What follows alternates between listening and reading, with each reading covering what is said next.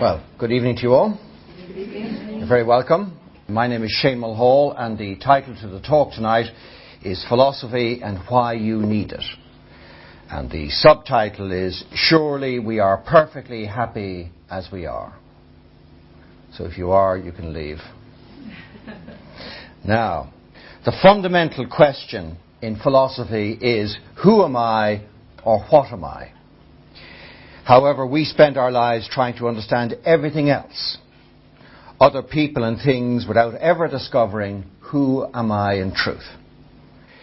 If we were to reflect on how yesterday was spent, what was the mind given to? How much of the day was dedicated to discovering the truth about myself? Well, without this knowledge, without knowing who am I, we have nothing. In the Gospel of St. Thomas, Jesus said, "The man who knows the all but fails to know himself lacks everything." Now, not something, but everything. So if that one piece of knowledge is missing, according to Jesus, you lack everything, or we lack everything. Now, if you're to consider somebody who knows a lot, or who has a very fine mind, so if you take somebody like a Leonardo da Vinci, and you consider all that he produced, but if he did not know who he was, to the wise man he lacked everything. And interestingly enough, when Leonardo da Vinci was on his deathbed, he died weeping, actually, in the arms of the King of France, having realized on his deathbed that he had missed the whole purpose of life. So he discovered that he lacked everything on his deathbed. If we could discover that tonight, then we have an advantage over him. So who am I? Well, when we try to answer it, it gets difficult. If I say that I am tall or small, these are simply attributes of the body. If I say that I'm intelligent or stupid, these are attributes of the mind. If I say that I'm caring or selfish, then these are attributes of the heart. So these are the attributes of the body, mind and heart. But what are my attributes? And so the question remains, who or what am I? If we look at it a different way, the experience of the body is pleasure and pain only. The experience of the mind is clarity and confusion, etc. And the experience of the heart are feelings of joy and sorrow and jealousy and anger. Now, these are the experiences of the body, mind and heart. But what is my experience? What is the experience of I? Now, interestingly, despite these three completely different types of experience, deep down there's the feeling that there's only one of me. Hermes Trismegistus, the Egyptian philosopher, he said, "For you see and speak, hear and smell, touch, walk about, think and breathe. There's not one who sees and another who hears, one who speaks and another who touches, one who smells and another who walks, one who thinks and another who breathes. There is a single one who does all these things." So there's only one I in truth. Now, we can say I am. We all know that we exist. So it would be ludicrous for us to go up to somebody and tell them that we didn't exist. It just would not be convincing in any way. So we do know that I am, but what am I? So again, let us look at it in a different way. If we look at three words, action, acting, and actor. For every action, there is an actor. Rambo is a set of actions, and Sylvester Stallone is the actor. Now, this requires a stretch of imagination, but if you come with me on that point, right, that Sylvester Stallone is the actor. Sylvester Stallone is not Rambo, and we are not confused by that, even if he is slightly. All our actions require that there be an actor behind them. Mothering is a set of actions, and I am not the set of actions. So I cannot be the mother. I'm the actor. It's not someone else acting through me. So who is this actor? Now, whatever the activity, whether it be accounting or gardening, there's an actor behind them, and the actor is not the actions. If I say I'm a conservative accountant or a patient mother, then this is a style of acting, and the style of acting is not the actor. So who is this actor? Well, what we normally describe as ourselves is the actions or roles, like I'm a mother, or the acting, like I am shy. But the actor is unknown to us. Yet it definitely exists, for all the actions need an actor behind them. So the question remains, do we know who we are? And if we look at it in another way, if I use the phrase my watch, when I say my watch, I'm proclaiming the existence of two things, a watch and an owner. And the important thing is that the qualities of the watch are not the qualities of the owner. Now we say my body, so we might say my body's in bits. Well, then we're proclaiming the existence of two things, a body and an owner. Or we might say my mind is confused, and we're proclaiming the existence of two things, a mind and an owner. Or we say my heart is troubled, and again we're proclaiming a heart and an owner. So there's a body, a mind, a heart, and an owner. So who's the owner? Now, anything that is made for someone else's sake, and not for its own sake. So the watch is not made for its own sake, but for the owner. And the same with TVs and cars and all things made. Now, the body is made, but for whose sake is it made? And the same applies to mind and heart. So for whose sake does the body, mind and heart exist? Now, if we look at the body, the mind and the heart, what we see is that they all change. So the body gets older and wider, and the mind changes its mind about doing the lawn this weekend, and the heart loves somebody, in January and then dislikes them in March. So these three change. But the point is that if we can tell change, there must be something in us that doesn't change. And every one of us can tell change. We can say that the weather is better today than it was 2 days ago. So every human being can tell change. But in order to tell change, there has to be something in us that's not changing. And to give an example, if you take a little boy, we make him a 3 or a 4-year-old boy, and he's concerned about his height. He thinks he's not growing. So he asks his father, "Dad, am I growing?" And the father says, "Yes, you're definitely growing." And the little boy says, "How can you be sure?" And the father says, "Well, I remember when you were much smaller." And the little boy says, "Well, my mother says you've a rotten memory because you're always forgetting anniversaries and things like that. So how do I know your memory is accurate in this occasion?" Now, the father has done 25 years of practical philosophy, so he's a remarkably patient person. So he takes this little boy and he puts him up against the kitchen door and he inserts the knife with remarkable restraint just above the little boy's head into the door. And he marks, and the boy's name is Sean, so he says, "Sean, the 20th of November, 2008. And then he waits for a period of time, let's say a year, and he marks it again. And in this way, he proves to the boy that his body is growing. Now, the question is, why doesn't the father use a tree? It would be useless to use a tree, because a tree is also growing. So we would not be able to tell change if we use something that did change. So in order to determine change, we have to use something that does not change. And all of us can tell change. So there must be something in us that doesn't change. But the body changes, and the mind changes, and the heart changes. So there must be a fourth factor. and it doesn't change. Now, if it doesn't change, then it was never born, because birth is a change.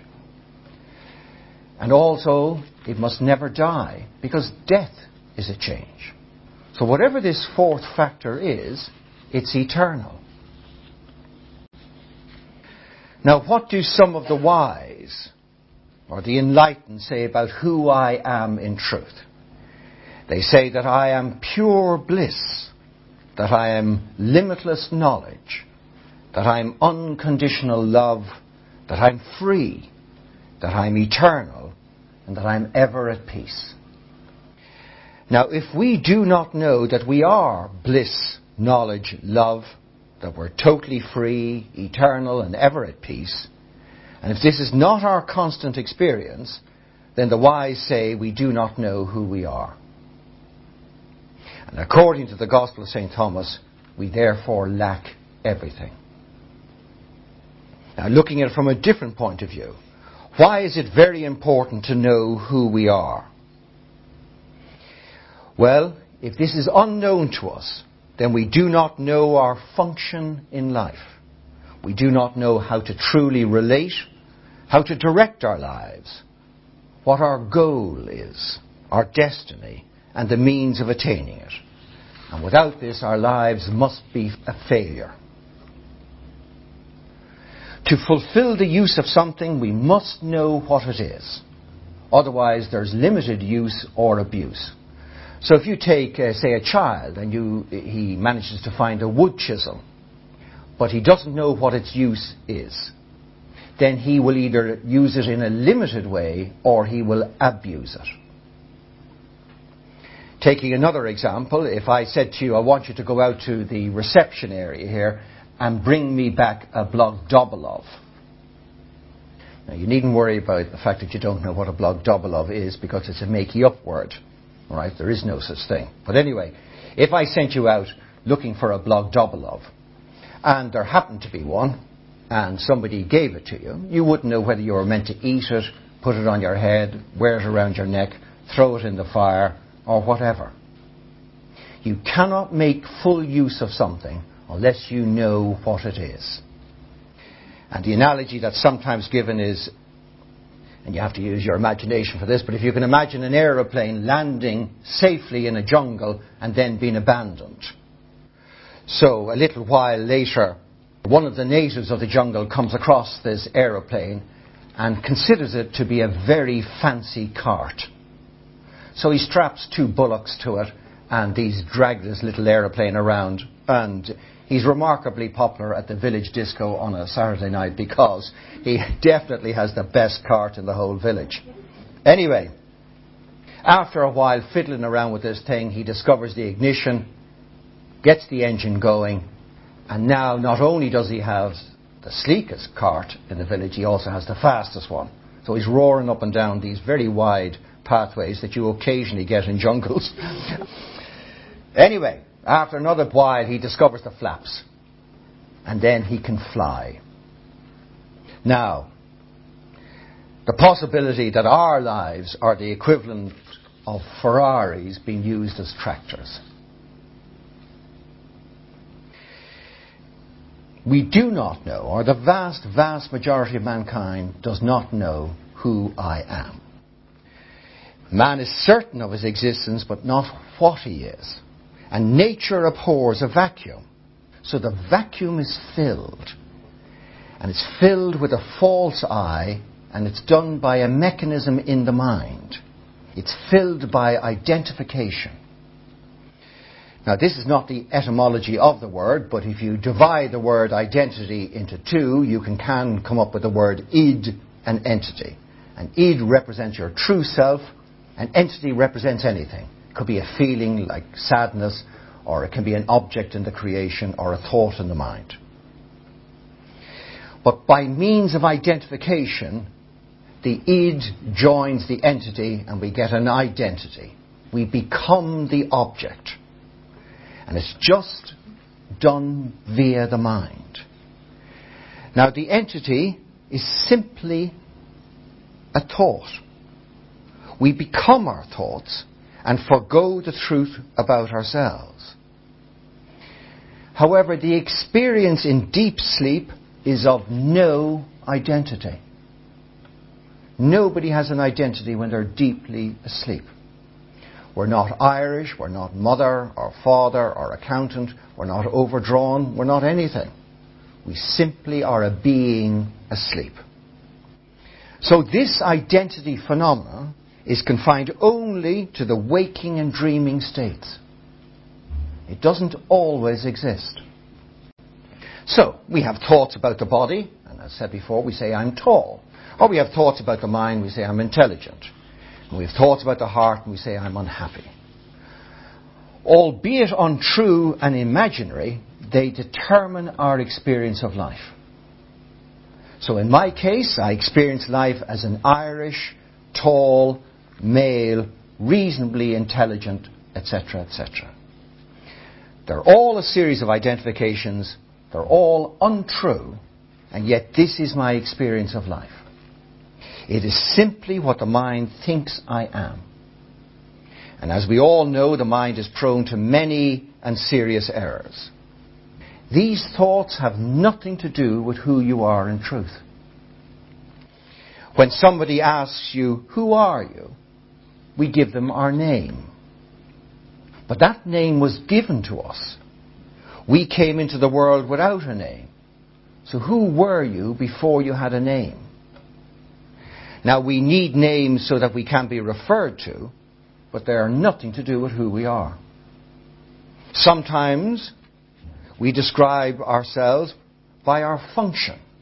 So we say, I'm a doctor or a housewife or whatever. But these are simply occupations or activities. They tell us nothing about who we are. Who are we when we're totally inactive, when there's no occupation? Now, the person may go away thinking, I know him. He's Fred the doctor. And just as with something false, we may fool others, but we cannot fool ourselves. Portraying ourselves as the ego, we may fool others, but not ourselves, not deep down. Now, the ego is like the circumference of a wheel. But do we know the center? At the circumference is the maximum movement, and at the center there's perfect stillness. All the wear and tear is at the circumference. The center is unchanging. Now, to know this false I, the ego, is to know who I am not. Now, what's important about this false I is that it's not constant. In fact, it's constantly changing. There's 1,000 false I's in any one day. With every new thought, there's a new identity, a new false I. So just consider how many thoughts we've had today. Well, for every one, there was a new identity. So we're a bit like Dr. Jekyll and Mr. Hyde, but instead of having only 2 personalities, we have about 1,002. And there's no connection between these thoughts. None whatsoever. They're all completely independent. So if, for example, you go to a party on a Friday night and you have a few pints, and around 10 or 11 somebody says, what about a game of golf tomorrow? You say, fantastic, excellent. I'd really love to play golf with you tomorrow. In fact, why don't we go out really early, get ahead of the crowd? How about 8 o'clock on the first tee? I'll see you there. All right? Now, that's that character who's at the party. However, the next morning when the alarm goes off at 7 o'clock, there's a completely different character now lying in the bed and considers it the best place to be on a Saturday morning. In fact, the guy who's lying in the bed on Saturday morning hates that person that he's meant to play golf with and thinks playing golf at 8 o'clock is simply for those who are insane. This happens all the time. Maybe on Saturday you catch your profile as you walk past the mirror and you say to yourself, right, I'm going on a diet on Monday. Do you think that person is around on Monday? Right. That character is replaced by a cake-guzzling fiend. who thinks that being round has its own attractions. Right? Now, at any point in time, there's only one I. And this is believed to be totally true, and there's no trace of any other I at that point in time. So when I am happy, there's no trace of I am sad, even though I've been sad very many times in my life. But when I am happy, there's no trace of I am sad. When I'm angry, there's no trace of I am patient. And when there's I'm so stupid, there's no trace of I'm intelligent. And because there's only one I at any one point in time, and because memory gives the illusion of continuity, there is the belief in a constant I. And because we believe it to be constant, we take it to be real. However, this false I is constantly changing. So again, sometimes we say to ourselves, oh, I'd love to be a millionaire. And we struggle really hard to accumulate vast quantities of wealth. And then the thought occupies our mind, what would I give for the simple life? You know, a little thatched cottage in the west, growing organic carrots and selling them at a nominal profit for the benefit of mankind. And that's the way it is. Now, because of the time gap between these opposite ideas, we think we are sane. So, for example, if I said to you at 9 o'clock on a Monday morning, I love my wife. And then at 9:15 I say to you, I hate my wife. And then at 9:30 I say to you, I truly adore my wife. You think I'm absolutely mad. However, if in 2006 I tell you that I love my wife, and in 2009 I tell you I hate my wife, you think I'm simply married. As long as the time gap is reasonable, you think I'm sane. But if we get the time gap to be very short, then you think I'm mad. The only thing that's keeping us out of a lunatic asylum is the time gap between our changes of ideas. Now, occasionally, two I thoughts come close together in time, and then there's confusion. I'm torn between the two. I want to watch the Heineken Cup quarterfinals, and yet I promised my mother I'd bring her shopping for that wallpaper for the downstairs loo. So I'm torn between the two. However, what's very important to realize is that both thoughts do not present themselves at the same time. They actually alternate very rapidly, like a neon light. Now, some of these thoughts reside in our minds for long periods of time. And these are the thoughts that we think will make me happy. So if I only have a Ferrari or something like that, then I will be happy. But thoughts have seasons or phases in which they exist. And as said, while operating, I think that this is what will make me happy. So when I'm a little boy or little girl, I think a doll or a toy gun will make me happy. And let's say I'm a little boy, and if I can only get a teddy, then I'll be just so happy. And in fact, when I do get Teddy, I am really happy. And Teddy has breakfast with me. He gets to actually taste a bit of the breakfast. I bring him to the bath with me. I bring him to bed with me, and all sorts of things. And we have prolonged conversations together. But at age 10, I haven't a clue where Teddy is anymore. He got abandoned a long time ago. In fact, if my mother reproduced Teddy to show all my 10-year-old friends this thing that I used to bring to the bath and the bed with me, I'll want to kill my mother. Because I'm a big boy now, right? And I have big boy's thoughts. So, as life goes on, it may be music and clothes. This is what will make me happy. And after a while, then it's traveling the world and discovering myself. Or maybe a degree, so I can fool some of the world that I have a modicum of intelligence. And then it goes on to buying a house, perhaps in getting a car, and being married, and having a successful career. But then 40 comes along, and you've been skipped over for the last few promotions. So now what will make me happy is the success of the children. Since I'm not a success, I'm just going to divert it to them. And it goes on and on. Health insurance starts to become important. Because the arthritis now, I can feel it as I get out of the bed.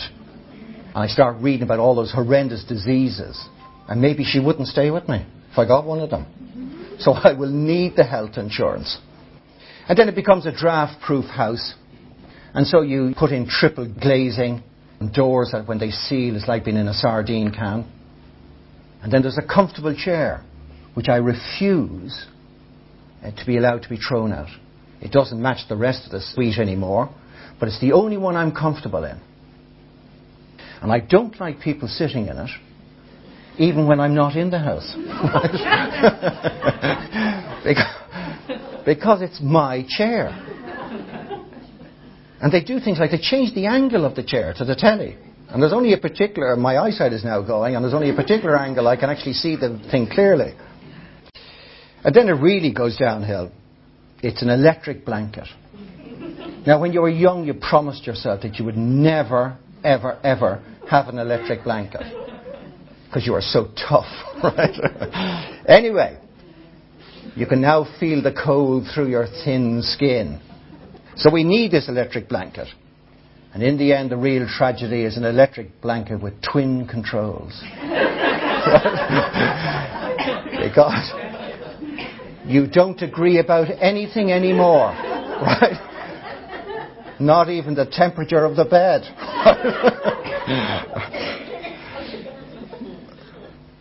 And then it's an inflation-proof pension scheme. And in the end, it's a burial plot with space for two and a view. My mother, when she got to her 70s, dragged me to one of these cemeteries to pick out her burial plot. And she went looking for one with a view. Right? I was never able to satisfactorily work out for whose sake was the view. But anyway, she got it. Now, these thoughts will never make us happy. They never do and they never will. The thoughts that you and I have right now are the equivalent of Teddy for a 4-year-old. That's the way they are.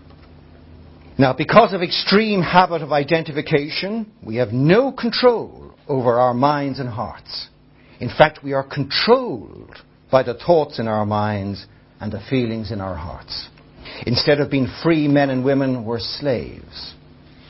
So if you were to take, say, the body, say we met someone and they had cerebral palsy, so they had uncontrolled physical movements, a natural compassion might arise for the fact that they can't control their bodies as others might. But the fact is, we can't control our minds. So if you say to the mind some nights, go asleep, you can do nothing about this. Does it go asleep? Or does it continue to think about it? If I asked you not to think about an elephant for the next 5 minutes, within 30 seconds there'd be a herd of them in the room. If you say to the heart, stop worrying, does it stop worrying? Or you say to the heart, don't get angry. When we go to Aunt Nellie's this afternoon, you're not to get angry. You know, she's always passing comments about your appearance. You absolutely promise to yourself, I'm not going to get angry this time. And as you come through the door, she says, who cut your hair?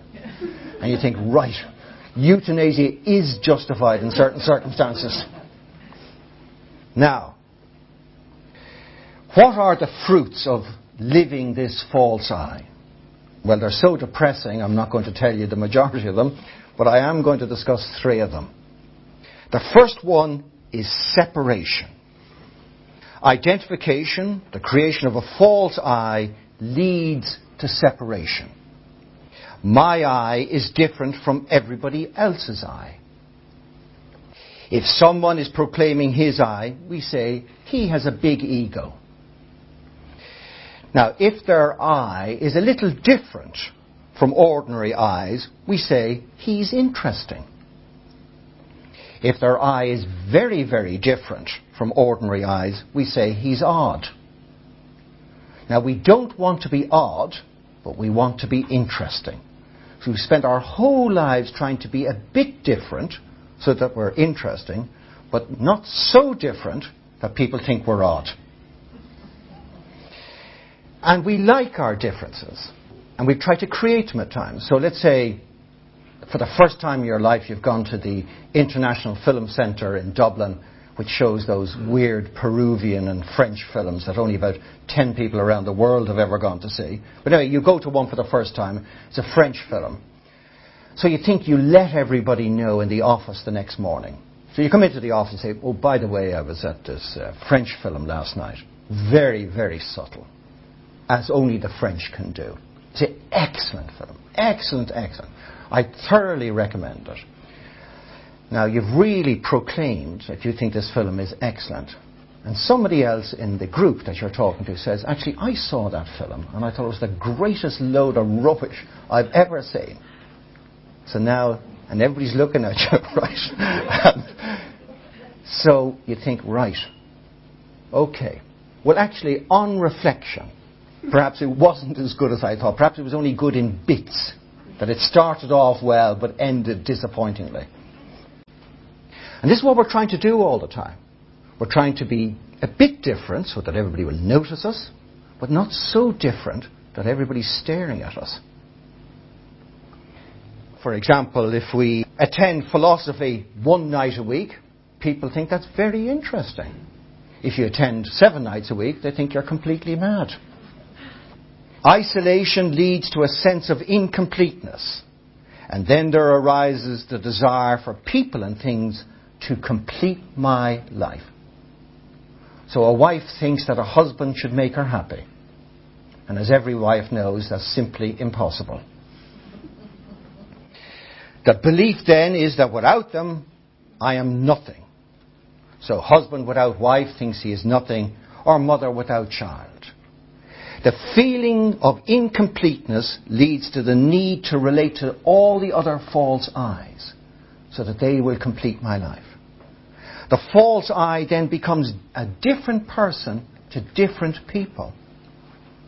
Now, I'm going to exaggerate, but you take, let's say, a rugby player, and when he's in the shower after the game, and there's another 28 of them all standing under the one little tap head that's dripping out a tiny bit of cold water, they discuss things like the capacity to take pain, the strength of Budweiser, how aftershave is for sissies, and things like that. And they're the sort of conversations. Now, if that same rugby player goes home and his mother-in-law has dropped in for the afternoon, he doesn't talk about the capacity to consume alcohol and all these things. He talks about the sanctity of marriage. Right? Because he is married to her daughter, all right? He also talks about the care of the elderly. That always goes down. which always goes down extremely well, right? And he talks about the education of the young. Anyway, if you do those 3, now you've blended in, all right? If he goes to the bank manager for a loan, he doesn't talk about the care of the elderly, or he doesn't talk about aftershave. He talks about prudence and the necessity of living within your means, despite his temporary need for an insane overdraft of about 500,000. And he talks about keeping your word and all these sorts of things. Now, this is a very difficult game to play, and we're all playing it. We're always wondering, who should I be in front of this person? And this is why we ask questions. When we go to parties, we ask a few questions, see if we can fit the person in. So we might ask them their name, Simon. We try to read into that Simon. Is that Protestant, Catholic? Sounds educated. All right. And, okay. And then, anyway, when you ask them what they do, and he says he's a nuclear physicist, you think, good grief, right? I'm going to talk about gardening tonight. You take a safe subject. Now, it's absolutely exhausting, this. Trying to decide who you should be depending on who the person is in front of you. It's totally false. And so every so often it's nice to go away on our own, because we don't know anybody and we can just be ourselves. And in a pair of Bermuda shorts, nobody knows whether I sweep the streets or I'm the managing director of an organisation. But in a fortnight, I really want to go home and tell everybody what a wonderful holiday I had away from them. Right? Now, the second fruit of this false I is that I am the centre of the whole universe. Everything is happening around me, and everything is personalised. What is present is not what is experienced, but is determined by what I arises to meet the event, an I formed from the accumulated past. If you're selling a house, the I that's selling the house sees one house. The I that's buying the house sees another house. The I that's the quantity surveyor or whatever sees a third house. It depends which I is operating. And you sometimes find this in, say, buying an article of clothing. As a potential buyer, you see the article of clothing, but as the owner, you see it completely differently. And I've told this story before, but when I was about 21 or 22, there was a shop in Grafton Street called FX Kelly's. And this had very sophisticated clothes. So sophisticated I could never afford to buy the clothes. I was more a Dunnes Stores type person. But anyway, they had very sophisticated clothes. So they had Italian trousers and French trousers. Anyway, there was a massive Christmas sale on. So I go in there and there's a pair of Italian trousers for £6. Now, they were marked down from £24, so this is a 75% discount. So the lust for a bargain filled this heart. And I was determined that I was going to have Italian trousers. Anyway, so I go downstairs to the changing room, and I try to put them on. It starts to get very tight around the knees. I only get as far as the knees, because whatever way they make Italians, they make Irish people completely differently. So they're very tight around the knees. Anyway, with a superhuman effort, I get them up, and a complete withdrawal of air from my stomach, I get the zip up and the thing closed. So now with an impending heart attack, I'm looking at myself in the mirror, and I'm thinking, fantastic. Look at the cut of those trousers. Right? Now, they were obscenely tight. All right?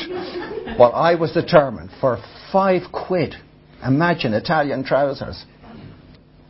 With another incredible intake of breath, I get the things off again. And I go home, and I must have been older, actually. I must have been 25. Because I go home to my wife and I say, I've got this pair of Italian trousers. Wait till you see them. So I rush upstairs. Another incredible intake of breath, and the trousers are on, zip closed, everything. And I come downstairs, and she takes one look at them, and she says, they're obscene. Right? And so I never wore them. I thought obscenity might have its advantages, but it didn't. Anyway. But that's what happens, you see. The owner I is different than the buyer I. Everything is personalised, and being personalised has a false value. So, this man follows Manchester United. And so I'm completely and utterly prejudiced when it comes to Manchester United. And I also have a remarkably good memory when it comes to Manchester United. So I know that they won the European Cup the first time in 1968. I know that they won 4-1 and they were playing, maybe it was 5-1. They were playing Benfica. I can describe the goals. I know who got the goals and how they all led up. Now, Celtic won the European Cup the year before. I don't know who they were playing, what the score was, or who the members of the team were.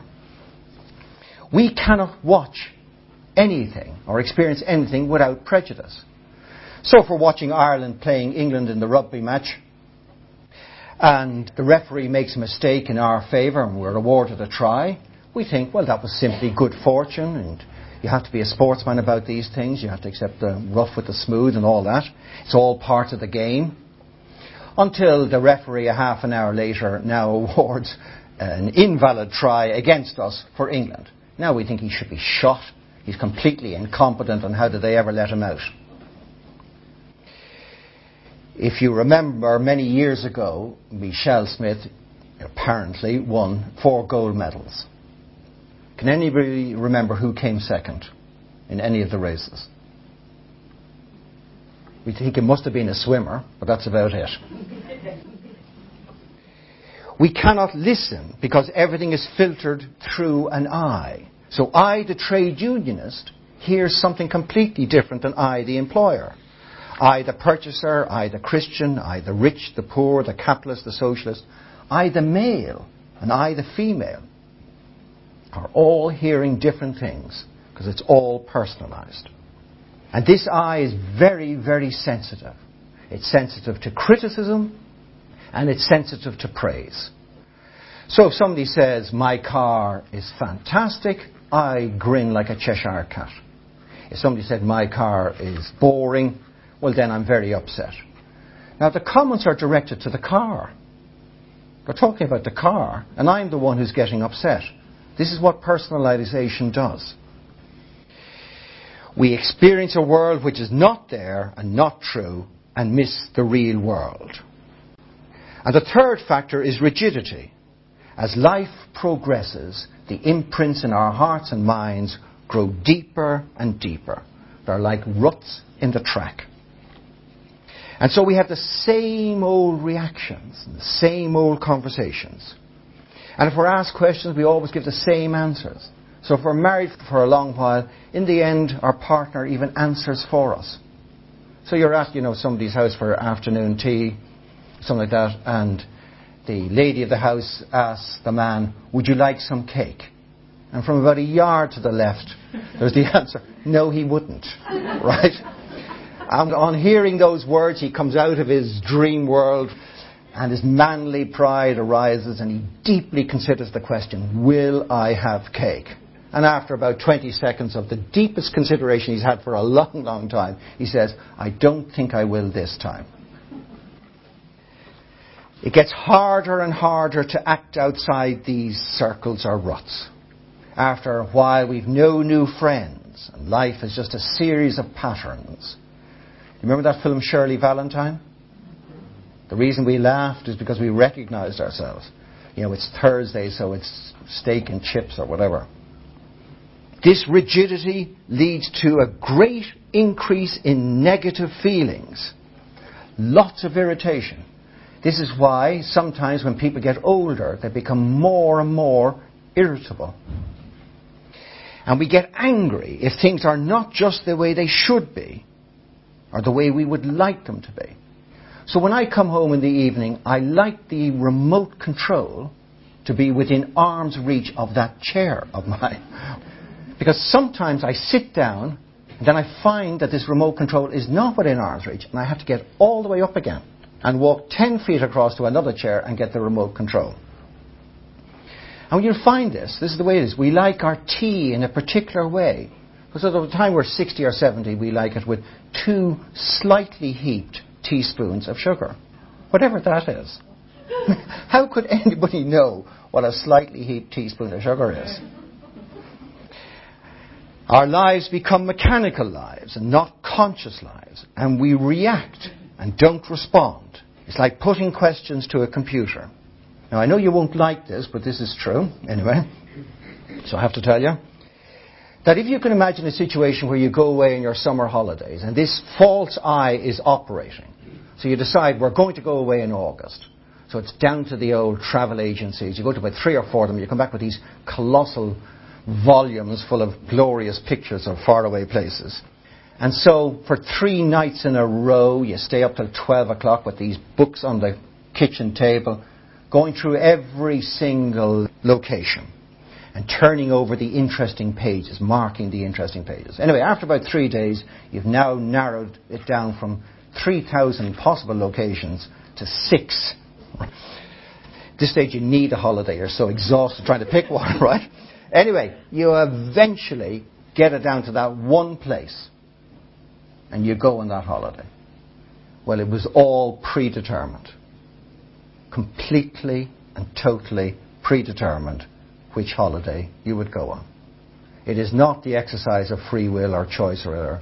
It is simply an I character reacting to whatever is put in front of it. Now, to turn to practical philosophy. Everyone seeks happiness, freedom, love, knowledge, and life for consciousness.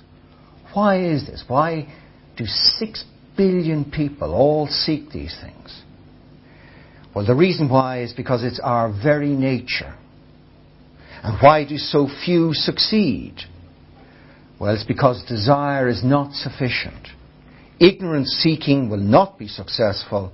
It must be sought wisely. We must have knowledge or understanding. So what is practical philosophy? Well, it is the practice and realization of wisdom in one's own being in daily life. And practical philosophy has 2 aspects to it, fundamentally. One is the expansion of our knowledge, and the second one is the uplifting or refinement of our being. And man with only one is not much use. So, if you know what you should do, but you haven't got the strength to do it, nothing much happens. If, however, you have the capacity to do an awful lot, but you don't know which thing you should be doing, you end up with an error-strewn life. And we may recognize this at times where we know what we should do, but we haven't got the strength to do it. Or we've plenty of capacity to do many things, but we don't know which thing we should be doing now. With true knowledge and refinement of being, we enjoy higher levels of consciousness. And why does philosophy say that this is so important to enjoy higher levels of consciousness? Because the lower the level of consciousness, the more limited your capacity is. So if a person is in deep sleep, all they can probably do is maintain the life in the body and perhaps scratch themselves or something like that. That's it.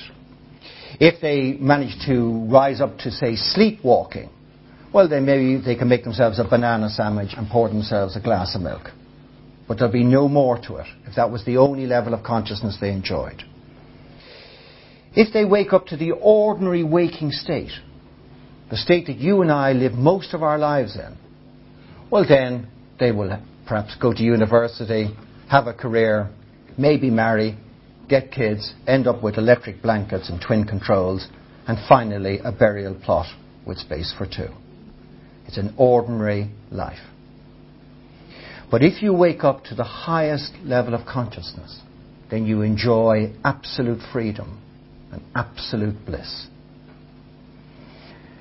The other thing that's very important about the levels of consciousness is that if you take the dream state, when you're in a dream, you take the dream to be real. So if you're dreaming that there's a tiger chasing you, you can't say to yourself, this is only a dream tiger, I don't have to run. Your little dream legs run as fast as they can to get away from the tiger. Because in the dream, whatever the contents of the dream are taken to be real. But when you wake up, everything that you had taken to be real in the dream is now seen to be unreal. However, we then make a terrible mistake, because we now take that whatever is in the waking state is actually real. But what would happen if you woke up out of the waking state, the ordinary waking state, to the highest level of consciousness? You might find that all the things that we take to be real are not real. In fact, that there is no misery in this world. There's no injustice. None of these things at all. They exist in a dream world, but not in the real world. So is our ordinary waking state real or unreal? Like, is this real or unreal? And how do you know? How do you know you're not going to wake up? That you've been in a dream for a long, long time. And you're just going to wake up and you'll find that none of this is real. Well, only in the highest state of consciousness do we know what is true and what is false. There's a famous story told from the East about a king called King Jonathan. And he was in his court one afternoon and he felt drowsy and fell asleep. And in his dream he dreamt that another king came and overthrew him and abducted his wife and children, and he had to flee for his life. So he was without the comfort of his family, he was without friends or wealth or anything, and he ran away into the forest. And it was cold and wet and dark, and he was exceptionally hungry. But he came across a few people who shared a small amount of food with him, and he took it to his campsite, and he started to cook the food. And just as he was about to eat it, 2 fighting boars came into the campsite and destroyed the food. And such was his anguish that he wept bitter tears in his dream. But so real was the dream that real tears poured down his face. And the moisture of these tears caused him to wake up. So he's now awake again in the court. And he asked one of the most profound questions that any human being has ever asked. He asked, am I a beggar, now dreaming that I'm a king? Or am I a king that was dreaming that I'm a beggar? How do you know? In the waking state, all our problems, all our identification occurs. And the dreaming state is only based on impressions gathered from the waking state. In deep sleep, there's no identification, no problems, no overdraft, etc., etc. And also in the highest level of consciousness, there is no identification. And because there's no identification, there are no problems. Now, 2 things to beware of when told of the possibilities for and potentiality of man. The first thing is skepticism, that we dismiss that it's possible to be blissfully happy all the time, because we're skeptical. However, the man who is never loved may doubt its existence. The man who has knows with certainty that it does exist, and that every man can love truly. And the second thing is imagination. And there was a lady who was doing the Part 1 philosophy class in Dublin, and she related this incident to me. She had got a taxi to the school building, and the taxi driver inquired of her what she was going to be doing that evening. She said, I'm going to a philosophy class. And he said to her, imagine how boring the world would be if everybody was wise. Now, these are not the wise words of a wise taxi driver. And there's a marvellous quotation from a piece of scripture called the Matnawi, and it says, but if any man awakes, him the nurse imagination beguiles, saying, go to sleep, my darling, for I will not let anyone disturb thy slumber. But you, if you are wise, will tear up your slumber by the roots, like the thirsty man who hears the sound of running water. Now, every one of us wakes up every so often. We get moments when we come out of the dream of our life and we really question, what am I doing and why am I doing it? Or is there something more important that I should be doing? But the tragedy is we go back asleep again. Now, sometimes if something very adverse happens to you, you wake up. And I'm just going to tell you this story about a man that I know. I didn't have this conversation, but I know the man. And anyway, a couple of years ago, his daughter, in her mid-20s, died of some viral infection after a very short illness. And this was a major, major shock to him. And he said to this friend of mine, he said, I no longer understand what life is about. All the things that I thought were valuable and important, I no longer think are valuable and important.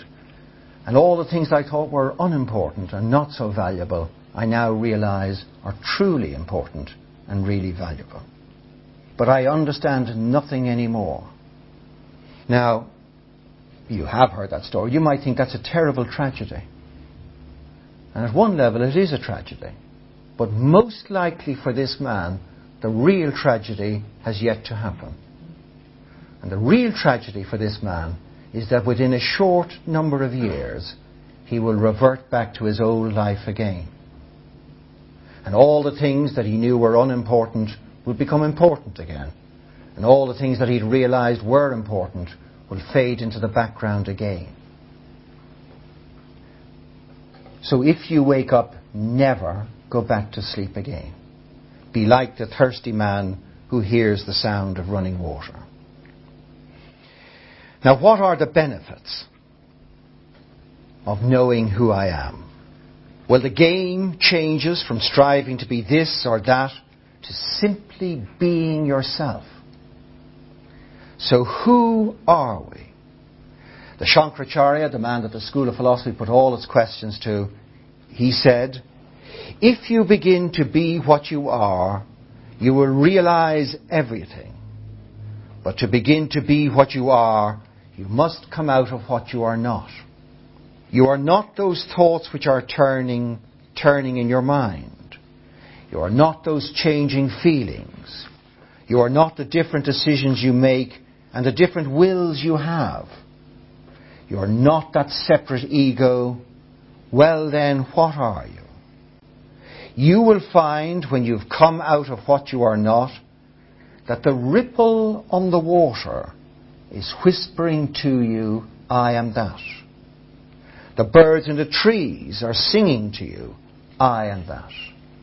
The moon and the stars are shining beacons to you, I am that. You are in everything in the world, and everything in the world is reflected in you. And at the same time, you are that. This is the promise of true philosophy. This is the guarantee of true philosophy, the discovery of the truth about yourself. It is a movement from ignorance to understanding, from misery to bliss, from desire to love, and from bondage to freedom. So do you need philosophy? Well, the Shankaracharya elsewhere said that the inquiry into philosophy begins in the following way. In the worldly setup, people go to work and get their wages, and the wages are used to buy goods they need, and goods are bought and used for pleasure. But pleasure is not the same as the peace of the self or contentment in liberation. Wages, goods, and derived pleasures do not ultimately bring in the peace of the self. And thus follows the inquiry into philosophy. And later on he says, people in general become involved in the money they earn, the goods they possess, or the type of pleasure at which they aim, and so miss the ultimate aim of the peace of the self. This peace of the self should never be lost from their sight. Now, if we do not realize that there is something beyond wages, goods, and derived pleasures, something which brings untold happiness, then at this point in time, we don't need philosophy. So do you need philosophy? Well, can your mind stay in the present moment? And if not, then you need philosophy. Can you stop worrying? And if not, then you need philosophy. Do you depend on other things for your happiness? And if you do, then you need philosophy. Do you love unconditionally? And if not, you need philosophy. And has fear gone from your life? And if not, you need philosophy. Are you true to yourself? Did you stick to the vision you had for your life? Or have you compromised? And if you have, then you need philosophy. If you knew you were going to die tonight, would you die satisfied? And if you wouldn't, then you need philosophy. And are you free? And if not, you need philosophy. And do the events of life cause you to lose the peace of yourself? Then you need philosophy. And are you perfectly happy and fulfilled now? And if not, you need philosophy. Do you know who you are? And if not, then in the words of the Gospel of St. Thomas, you lack everything. So why accept this? Why not dedicate your life to the pursuit of wisdom? And this will involve, at least in the school, meditation, the study of the words of the wise and enacting them in your life. And thirdly, self-examination. So why not have a go and start the great human adventure to discover the truth about yourself? Thank you very much.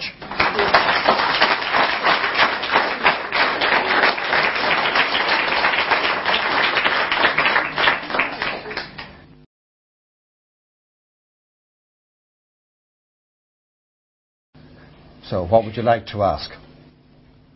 I'm just inquiring about the point of being the observer and what you suggest to do daily that you can keep yourself in that observer viewpoint. Right, okay.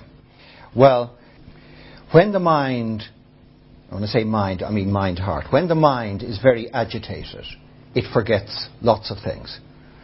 Even if you put a case in front of the front door to remind yourself that you have to bring this with you into the office, but you leave the house in an agitated state, you will actually step over the case to get out the front door. So the mind in agitation forgets.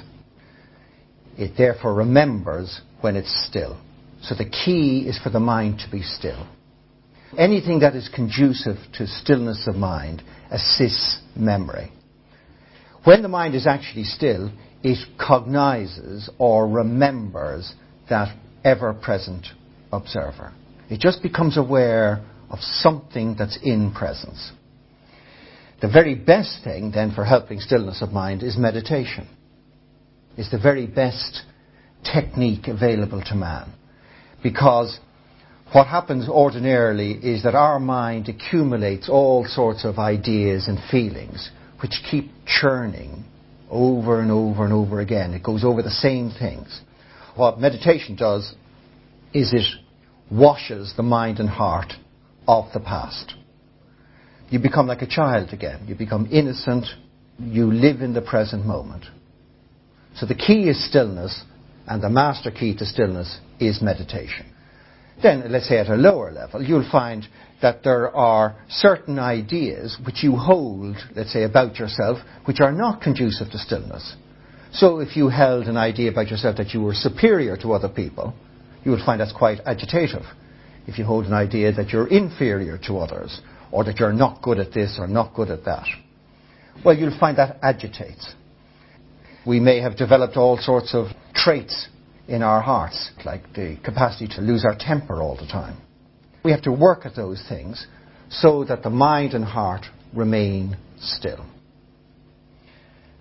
Not only do you then remember or reconnect with this observer, but you stop making all the mistakes that you make in life. For example, really, unless you're an absolute pig of a person, it's impossible to overeat if you pay attention while you're eating. We're doing Sudoku, or we're having conversations, or we're planning the future or something like that while we're eating. And we tend to wake up when there's pressure from within. But if you actually taste the food as you eat it, then you'll know when to stop. The body tells you when to stop. And it's exactly the same with conversation. You'll see yourself about to lose your temper, so you won't lose your temper. You'll see yourself about to say something that's inappropriate, and you won't say it. So self-awareness comes with stillness of mind. And that's why all the great religions and all the great philosophies have advocated some methodology of bringing about that stillness. Does that answer the question? Yeah, okay. Yes, anybody else? We are immersed in the apparatus of society. Yes. Language, church, school, trade unions, like you mentioned. And oftentimes we're happy to listen to any trade unionist talking about the budget or something. Yes. They're very true to themselves in living that identity. Now, obviously we have a true self, something that is unchanging. Yet it's happy to live something that's fleeting, here today, gone tomorrow. So is it possible that the true self can be very, very happy and fulfilled, living a fleeting identity? Well, the first thing is the true self doesn't live the fleeting identity. That is a false self. The true self doesn't live amongst the transitory at all. The false self, it's an imaginary I. It's done by identification or association with the body, the mind, or the heart. it also is not satisfied in the transitory. So the heart seeks long-term relationships. It doesn't like to be in love on a Monday and be filled with dislike on a Tuesday. It likes to love for prolonged periods of time. If we buy a house, we like a title deed to it which says we can own it for 999 years, even though our life expectancy is about 50 years. But we want a 999-year lease. We like things to be permanent. Even this false self is seeking the true nature, but it's seeking it in the wrong place. When you're young, you might form an image in your mind of a sum of money that would satisfy you. If I only earned X, then I would be content. But what you find is it keeps moving. There isn't a sum of money in which you can find satisfaction. Man is always looking for satisfaction in the transitory. If I said to you, whenever there has been happiness, true happiness for you, where did it arise? And it's not right to say in a beach or a bar or something like that. True happiness always arises within. It wells up inside of you. Now, if true happiness always wells up inside of you, where would be the intelligent place to look for it? If you've put something in the attic and you decide to search the basement, it doesn't make any sense. Now, if your experience of happiness is always that it arises within you, the intelligent thing to do is to look for it within you. And that's actually where it is. Now, in ignorance, we look for it outside of ourselves. We look for it in the goodies of the world, which are all fleeting, which all pass. If I said to you, what sort of happiness do you want? You would say, I want permanent happiness. So I want it to be there on Monday, Tuesday, Wednesday, Thursday, Friday, etc. You want it to last forever. Do you want it to be limited to when you're on the beach, or when you're at work, or when you're at home? You want it everywhere. So we want a limitless, eternal happiness, and yet we seek it in that which is limited and transient. Now, you cannot find the limitless and the eternal in the limited and transient. And a whole lot of limited and transient things do not add up to the limitless and the eternal. So, the key is to look for it in that which is limitless and eternal. And the great sages or the great teachers of mankind like Jesus have said, the kingdom of heaven is within you. But we look everywhere else. It's a sort of like an arrogant male thing. When you get a new DVD player or something like that, we throw away the instruction book. We want to do it by ourselves. Well, it's the same way we throw away all the scriptures and all the words of the wise, and we think, I'm going to just do it by myself. But what we end up doing is imitating every previous generation. One must look within. This is the other point which didn't come out in the talk. Your true self is always happy. You can go to a film where there's death, injustice, deprivation, and really enjoy it. And you can go to a romantic comedy and also really enjoy it. So you can go to any type of film, and yet you're absolutely entertained and you thoroughly enjoy yourself. Well, your real self is like that. It's absolutely entertained by everything and really enjoys everything. It is the false self which is always complaining and always miserable, always looking for that happiness which evades it. So that's it. Anybody else? Would you consider aloneness be the only true path to transformation into awareness? Yes, true aloneness now. The word alone originally meant all one. So to be alone is to be complete, to be all one. You and I form an identity, which means that we're not all at one with others. And again, I've told this story before, but when I trained to be an accountant, I had a very strong idea of being a professional man. Sort of an arrogant idea about what a professional man is. Anyway, We're now married, we have a house, and this superior professional man was incapable of fixing most things in the house, including plumbing. So I had to call on a plumber to fix some leak in the house. And I was at home that day, and the thought crossed my mind now, when the plumber comes, should I just show him where the leak is, and then maybe I would leave and go into the sitting room and read something. Then the thought flashed, well, maybe he'd think I'm rude then. So maybe I should stay in the kitchen with him as he fixes it, but not interrupt him too much, but have some conversation. Then I thought, well, what will I say to a plumber? I can't talk about pipes and bending things. And I'm not going to talk to him about sources and use of fund statements or something, accounting. So what will I do? So there was a struggle in my mind as to how this accountant would relate to that plumber. Anyway, as it so happened, along came the plumber. I stayed in the kitchen, and there was an excellent conversation between two men while he fixed the plumbing.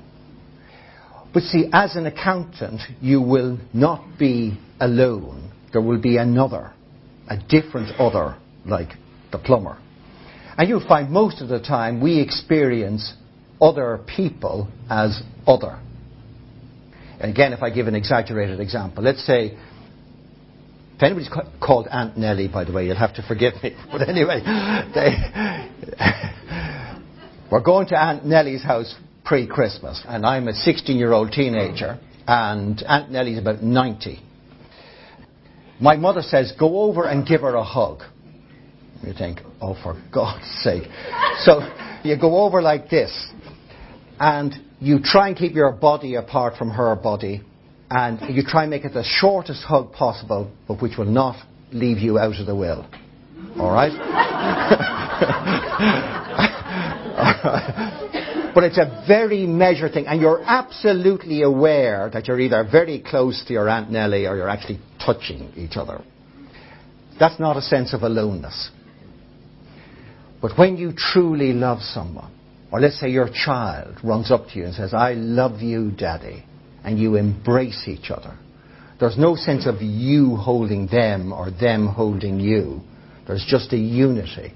Both identities have merged into one. And that's aloneness. That's the real aloneness, when the two become one. And what philosophy says is the apparent differences between you and me and you and everybody else are not true. Behind all those differences, there is a unity. There is aloneness. And the key is to discover that and then to live from there while you play the game of accountant or whatever. But you never leave that unity or aloneness. Does that make sense? Yeah. Yes, anybody else? There's a gentleman at the back there. Very much. First time I've been described as a gentleman. Thank you for that. I was interested in your comment there about achieving calmness, stillness of mind. And you quite rightly mentioned that the best key, or the greatest key to achieving that was through meditation. However, just to pose a hypothetical situation, which is very common at the moment, mortgage repayments, children at school, ill health, telephone call from your friendly bank manager, Mr. Mulhall, to say, please, you're 3 months behind in your mortgage repayments. I don't think at that stage I have time for meditation. I don't have the 5 or 10 minutes. There must be other portals, or there must be other keys to allow me to achieve that instant calmness and instant stillness of mind to reply and to make the proper retort, or to handle myself properly in that sort of situation. And meditation alone, due to the practicalities of the situation, I'm afraid won't achieve the stillness and calmness which I want. I understand. Okay, very good. That's an excellent question. Now, I think you have a mistaken understanding about meditation and its fruits, and that's where the question really arises. It's a bit like this. Let's say I go to a gymnasium and I do exercises in the gymnasium, and my body gathers a certain strength because of these exercises in the gymnasium. Once I leave the gymnasium, I don't become a weak wimp again. The strength that I have gained in the gymnasium is now carried in the body all day, every day. Meditation does exactly the same. When you meditate, what happens is you gain a remarkable depth of peace and calmness. But when the formal practice of meditation ends, it's not necessarily, and should not be, an end to that peace and calmness. Now you enter into the activity of life, but without foregoing that peace and calm. So that's what meditation does. It makes you a peaceful and calm person. And it's a bit like this. You become a professional. If you can imagine yourself as a learner driver, and for so long as you've got the driving instructor beside you and there's twin controls, you're able to drive properly. But the first time on your own, being an inexperienced driver and a juggernaut comes around the corner, you hit the accelerator as opposed to the brake in error. But as an experienced driver, you don't need any time. The foot will naturally go to the brake.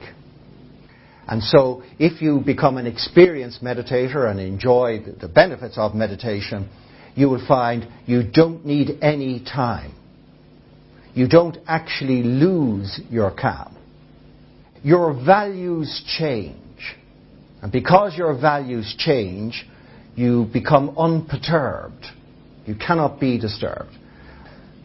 It's very important that we get the correct values for life. Very, very important that we get them. And sometimes we have to be faced with great adversity before we wake up to true values. There is an exercise given in the Part 2 philosophy, which I think teaches us true values. It asks us, how much do we value happiness? And most people will say, well, happiness is absolutely central to my life. In fact, everything I do is in pursuit of happiness. And so the student is then asked, well, would you sell your happiness or sacrifice it or give it up for €1 million? So if I give you €1 million, but you must forego your happiness, would you do it? The answer is obviously no. Or 100 million, 1 billion, 1 trillion, doesn't make any difference. There would be no point in having the money if you didn't have happiness.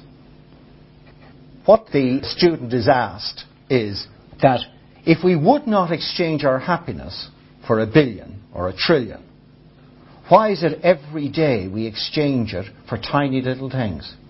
For a puncture in our car, for a cup of coffee that's tepid, for a stain on our tie. We give away our happiness gladly with all these little events that befall us, and we become miserable. Do you ever drop your keys into a puddle and you think, I can't go on? Life is continually against me. It's so unfair. Nobody else's keys ever fall into puddles. So what happens with meditation or philosophy, and it also works with prayer, by the way. Prayer will do the same. But you'll find that you get the true values in life. And then you simply meet events. And a mortgage is an event. It's not a problem. Death is an event. It's not a problem. There are no problems. They're simply events. But we need to meet them as events. What we do is we add an emotional resistance to them. And again, to take from the Bible, in the Sermon on the Mount, he says, resist not evil, which is amazing. So you have to really look at that. And why did he say that? And the reason why is because resistance magnifies the experience of the evil. If you resist a headache or a toothache or resist somebody being late on you, you find the pain multiplies. And it dissolves on acceptance. Have you ever accepted that you're not getting on the plane? Even though you can see it out through the window. You can see it there. It hasn't taken off yet, but they've closed the doors. Before you accept it, it's a really painful experience. And you become stupid. You threaten to write to the Minister for Aviation, if there is such a one. But once you accept it, all the pain goes. So the wise man or woman accepts all of life. And in that acceptance, they do not suffer anything. No suffering at all. That's the way it works. Yes, anybody else? Yes, gentleman here. In your talk you mentioned that we improve our chances of leading a blissful life if we attain what you call the highest level of consciousness. And can I ask you, one is, how do we get there? Two, how do we stay there? And three, can we actually stay there on an ongoing basis, or do we flit in and out of it? Right, okay. I'll just answer the third one first, if I may. The third one is, initially you do flit in and out of it. A bit like, say, when you were a child at school, and on a Monday you might be asked by your mother or father, what are 7 sevens? And you say 49. And on a Tuesday your mother asks you the same question, you say 243. And so you will flit from the right to the wrong answer until some magic happens. It goes from memory to understanding. And you don't know that moment where it goes from memory to understanding. You suddenly realize, you now know why 7 sevens are 49, and you never forget again. In the same way as a person in search of the truth about yourself, you will get entry into the higher levels of consciousness, and you will enjoy moments or maybe short periods of living in that oneness or highest level of consciousness, and then you'll fall back again. But then one day the experience will be so profound, so deep, that it establishes it as a permanent forever. If an experience can be deep enough, you'll never forget it. So if I ask you, can you remember all the dogs who have ever wagged their tail at you? Because it was a non-experience, in the fullest sense of the word, you don't remember. But the one dog that bit you when you were age 3, you can remember with remarkable clarity still. You can still see his shiny white teeth in your leg. Because it was a deep and profound experience. If the experience of the highest state of consciousness is totally deep and profound, then it remains as a constant. So that's the third one. And because I said all of that, I can't remember the first and the second one. The first one was, how do you get there, and then how do you stay there? Well, it really is the same question as this lady asked, and how do you get there, in the sense that there are certain techniques. Prayer is one of them. Meditation is another. Totally surrendering is another, where you let go your identity. And again, I'm just going to take a Mickey Mouse example of that. Have you ever been walking in the rain and totally resisting it? And you try to make yourself smaller as you walk in the rain, thinner and smaller, so that less rain will fall on you. But 5 minutes later, you're like that drowned rat walking along. And there comes a point where you surrender. You just think, I'm wet. And then suddenly, you start to enjoy the walking again. Well, that is the surrender of your individual identity. It's your individual identity, taken to be real, which keeps you in the lower level of consciousness. If you abandon that, you'll find that you'll enjoy higher levels of consciousness. But meditation or prayer are the most effective.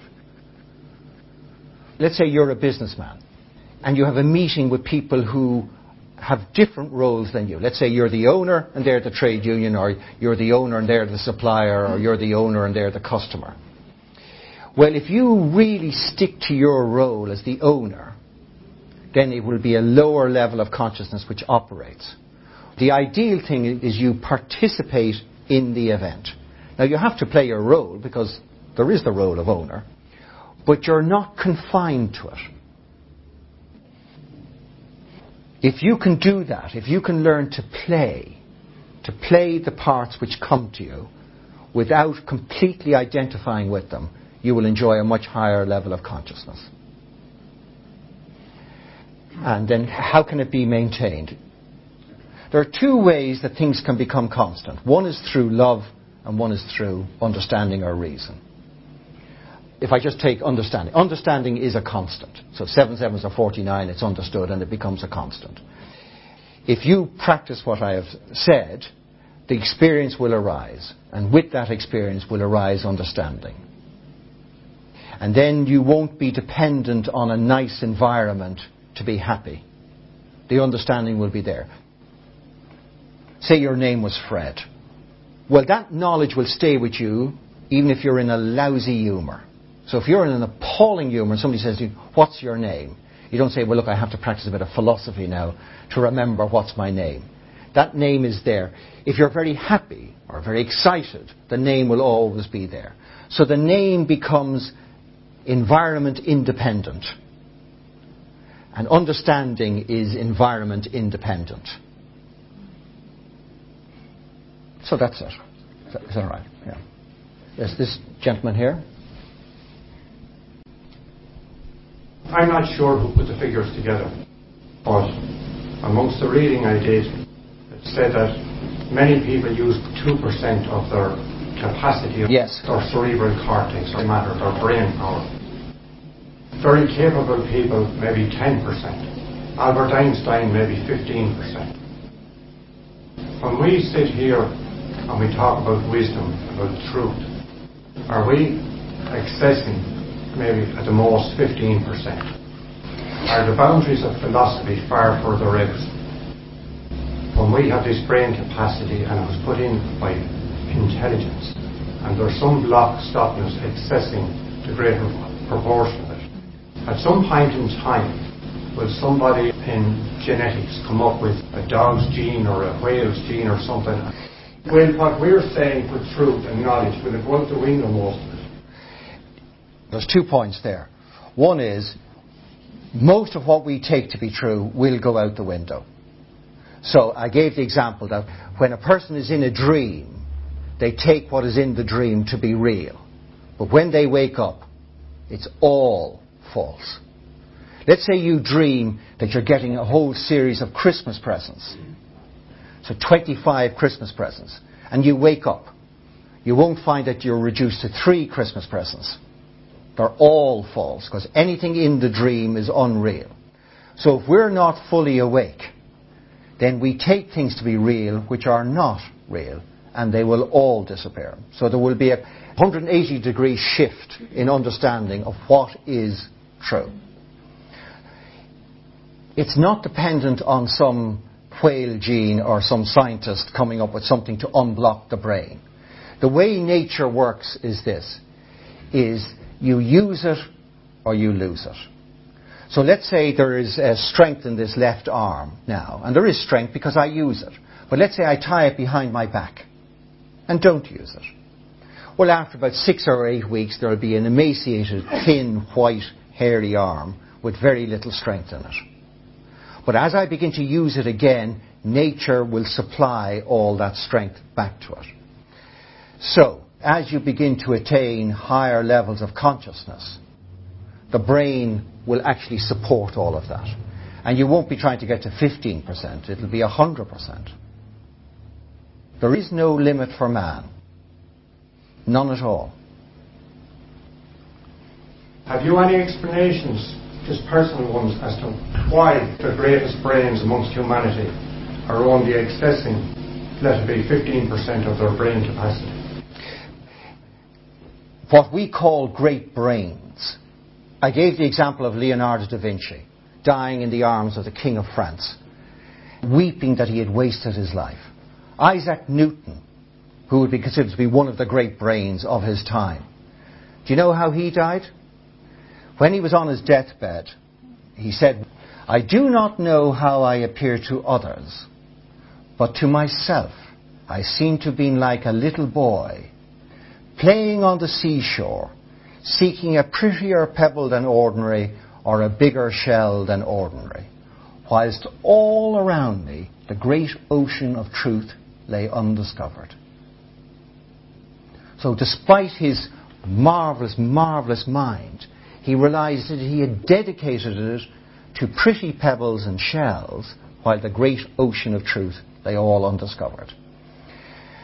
So the great minds, and they are great minds, and one has to admire them for great minds, but they're not dedicating themselves to the eternal. They're dedicating themselves to understanding the creation. again, take somebody like Jesus. Jesus' instruction was the complete opposite. He said, seek ye first the kingdom of God and his righteousness, and then all else will be added unto you. He said, first of all, discover the kingdom of God. Now, all of us are absolutely busy trying to eke out a living or understand this creation. So we're doing the completely opposite. That would not be considered to be greatness. You don't have to be confined to 15%.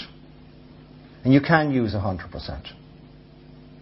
But you must have full access to consciousness. Otherwise, you will struggle between this 2% and, let's say, 15%. That's all that will be available to you. But at the highest level of consciousness, nothing is hidden from you. There's a marvelous book. It's about Meister Eckhart. And I don't know if you've ever heard of Meister Eckhart, but anyway, Meister Eckhart, one of the great Christian mystics. And the man who wrote the book about Meister Eckhart said of him, Meister Eckhart, the man from whom God hid nothing. And that's not 15%. I mean nothing. You needn't worry about 15%. But it won't come through ordinary education, and it won't come through ordinary application of the mind or brain. The key is the level of consciousness. Consciousness opens up everything, all knowledge, whether of this creation or of the spiritual realm. So, okay, anybody else? When we start on a path of enlightenment or Yes. developing some insight, in terms of those around us prove difficult, maybe the Auntie Nellie type character, how in a very practical way can we use it not to cause conflict within ourselves in terms of the fact that they will be resistant to it, not enlightened, we'll say. Yes.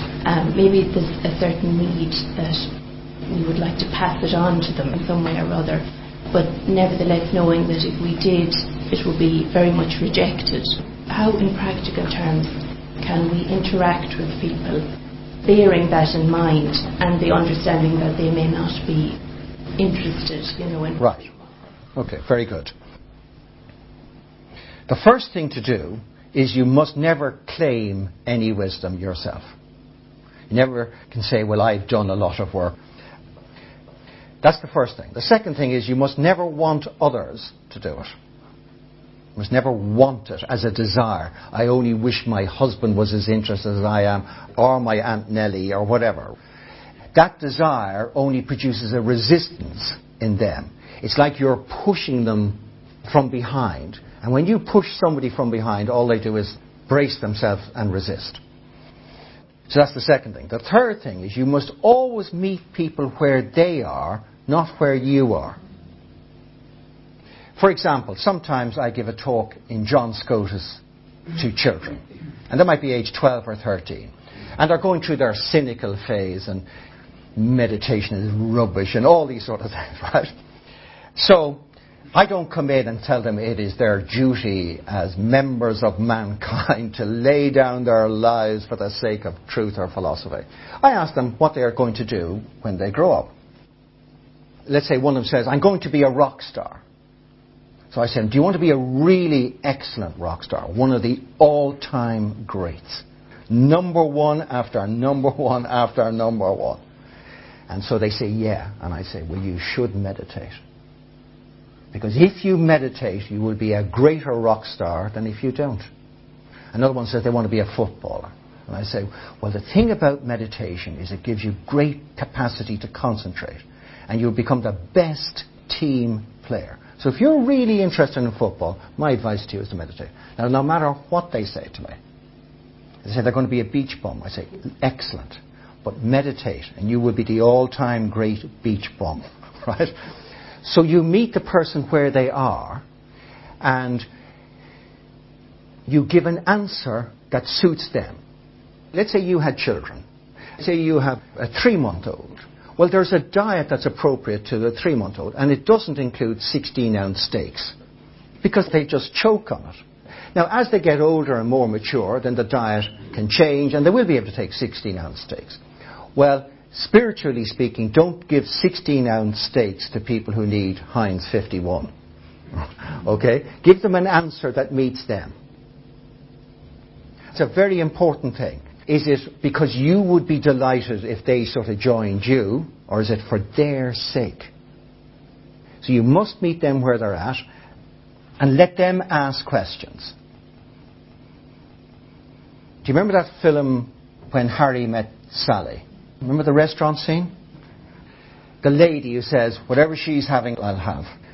Now, if there is somebody that you love and you would wish for them to give themselves to philosophy, what you do is you display wisdom, happiness, peace, freedom. And they begin to say, whatever she's having, I'll have that. Because everybody wants happiness. So, okay, anybody else? You mentioned in your talk about the holiday brochure. Would you like to enlarge on why it's predetermined which one you're going to pick? People don't really like that point because we like to think that we freely choose. Say you take snooker and somebody hits the white ball and then it goes off one cushion, off another, off a red, onto the black, let's say into the hole. It's all predetermined by how it's hit. Everything after that simply happens. Now it's like that with us. If there's a particular I character here, let's say in Lansdowne Road, we have 45,000 people, and 40,000 are Irish and 5,000 are English. And Ireland score a try. 40,000 will rise to their feet. They don't decide. I think I might stand up here now and applaud a little bit. They are lifted up. And the other 5,000 are pinned to their seats. Right? And cannot rise up. It's all being determined by the I character. If Shane Mulhall has in his mind a particular type of holiday, or he defines holiday as such and such, then he will be led to a particular holiday. If I can give an example from my own life, and this is terribly prejudiced on my part, but anyway, it so happened that myself and my wife owned a house once, the majority of which actually fell down. So we now had to move back in with my mother and father, which was an absolute delight for my wife, as you might imagine. Anyway, after about 6 or 9 months of this, and we finally got my finances back into a reasonable state, we started to look for a house again. And this I character that existed then determined that he would only live in certain areas in Dublin. There were other areas which were not worthy of him. Right? One of the areas that we would not live in was Bray. I'm not living in Bray. And so every time we were scanning through things and a house come up for Bray, I'd say, oh, useless. I'm not interested. And I would dismiss it as a valid place to live. Anyway, it so happened one Sunday afternoon, I'm watching the big match. It was a soccer programme on UTV. And they were showing Scunthorpe against Tranmere Rovers or something like this. The rain was pouring out of the heavens and it was 0-0 with about 70 minutes gone. And if the match was still alive today, it'd still be 0-0. The world's worst soccer match. After 70 minutes of sheer torture and boredom watching this match, I finally got up out of the couch and I said to my wife, look, let's just go for a drive and see if we can find a house. So rather than going through newspapers, we would just go for a drive. So anyway, we drove along and we got to Shankill. And Shankill is about 3 miles from Bray. So I'm about to turn around and something said, no, just go on.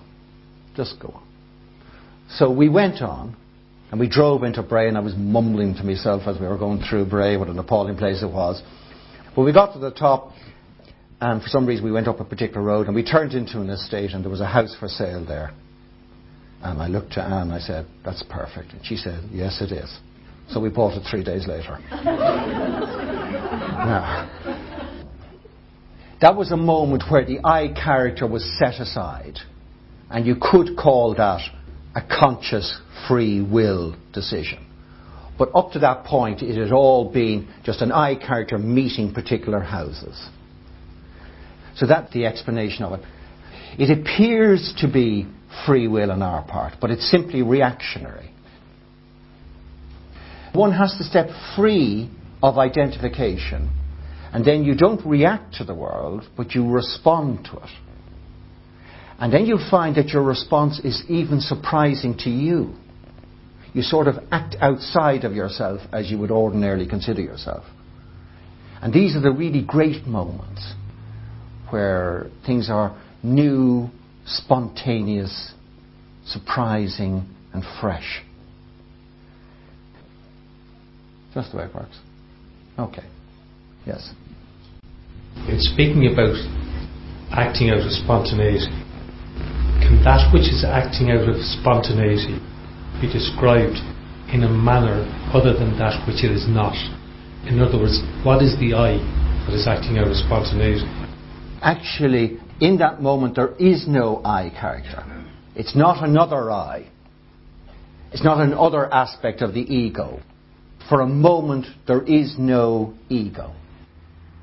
And what is happening is simply that body, mind, and heart are operating as they are meant to. If you were a religious man, it is like as if God speaks through you rather than you're speaking. You sometimes see this.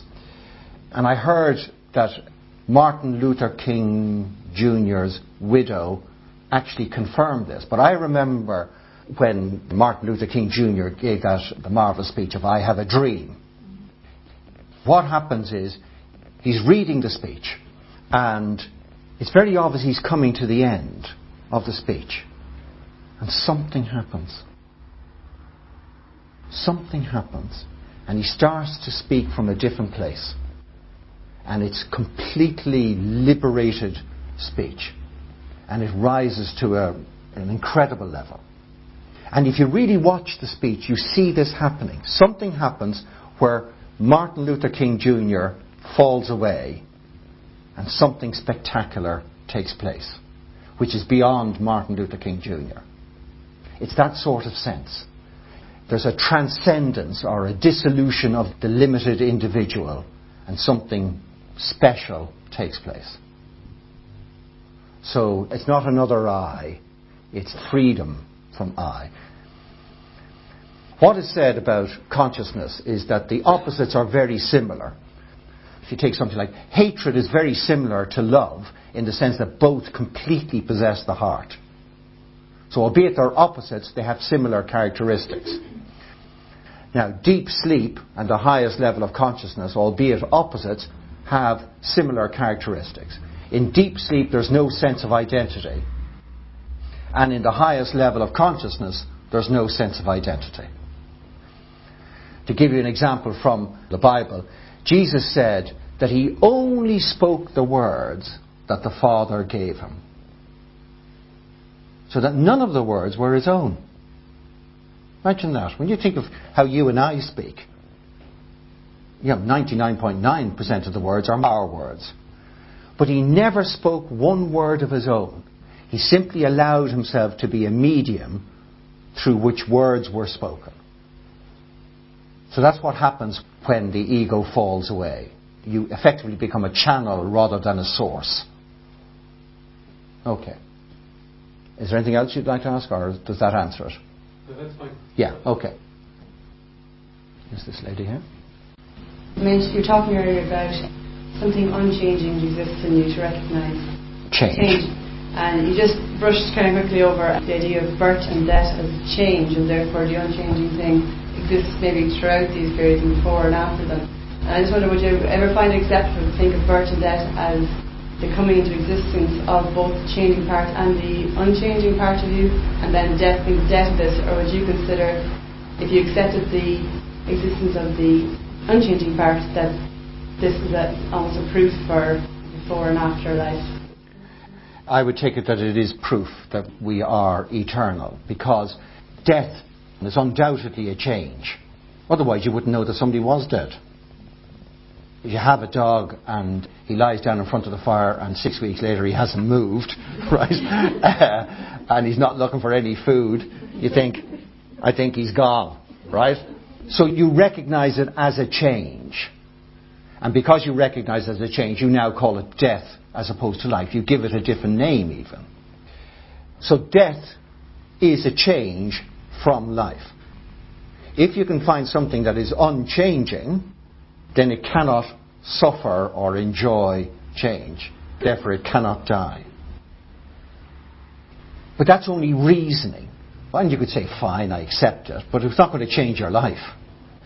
So the idea is to experience the unchanging. Now, in the heart, if we truly love, we experience the unchanging. Our love is constant. Now, we rarely love, so our love tends to go up and down depending on how the other person is behaving to us. But if we truly loved, we would experience a love that does not change. When you become very, very still, when the mind really enjoys depth, then you become aware of something which doesn't change. So that's why meditation is often recommended. In the fullness of meditation, the mind becomes absolutely still. The senses subside and the heart is at rest. And you become aware or reconnect with that which never changes. And you know it never changes. You just know.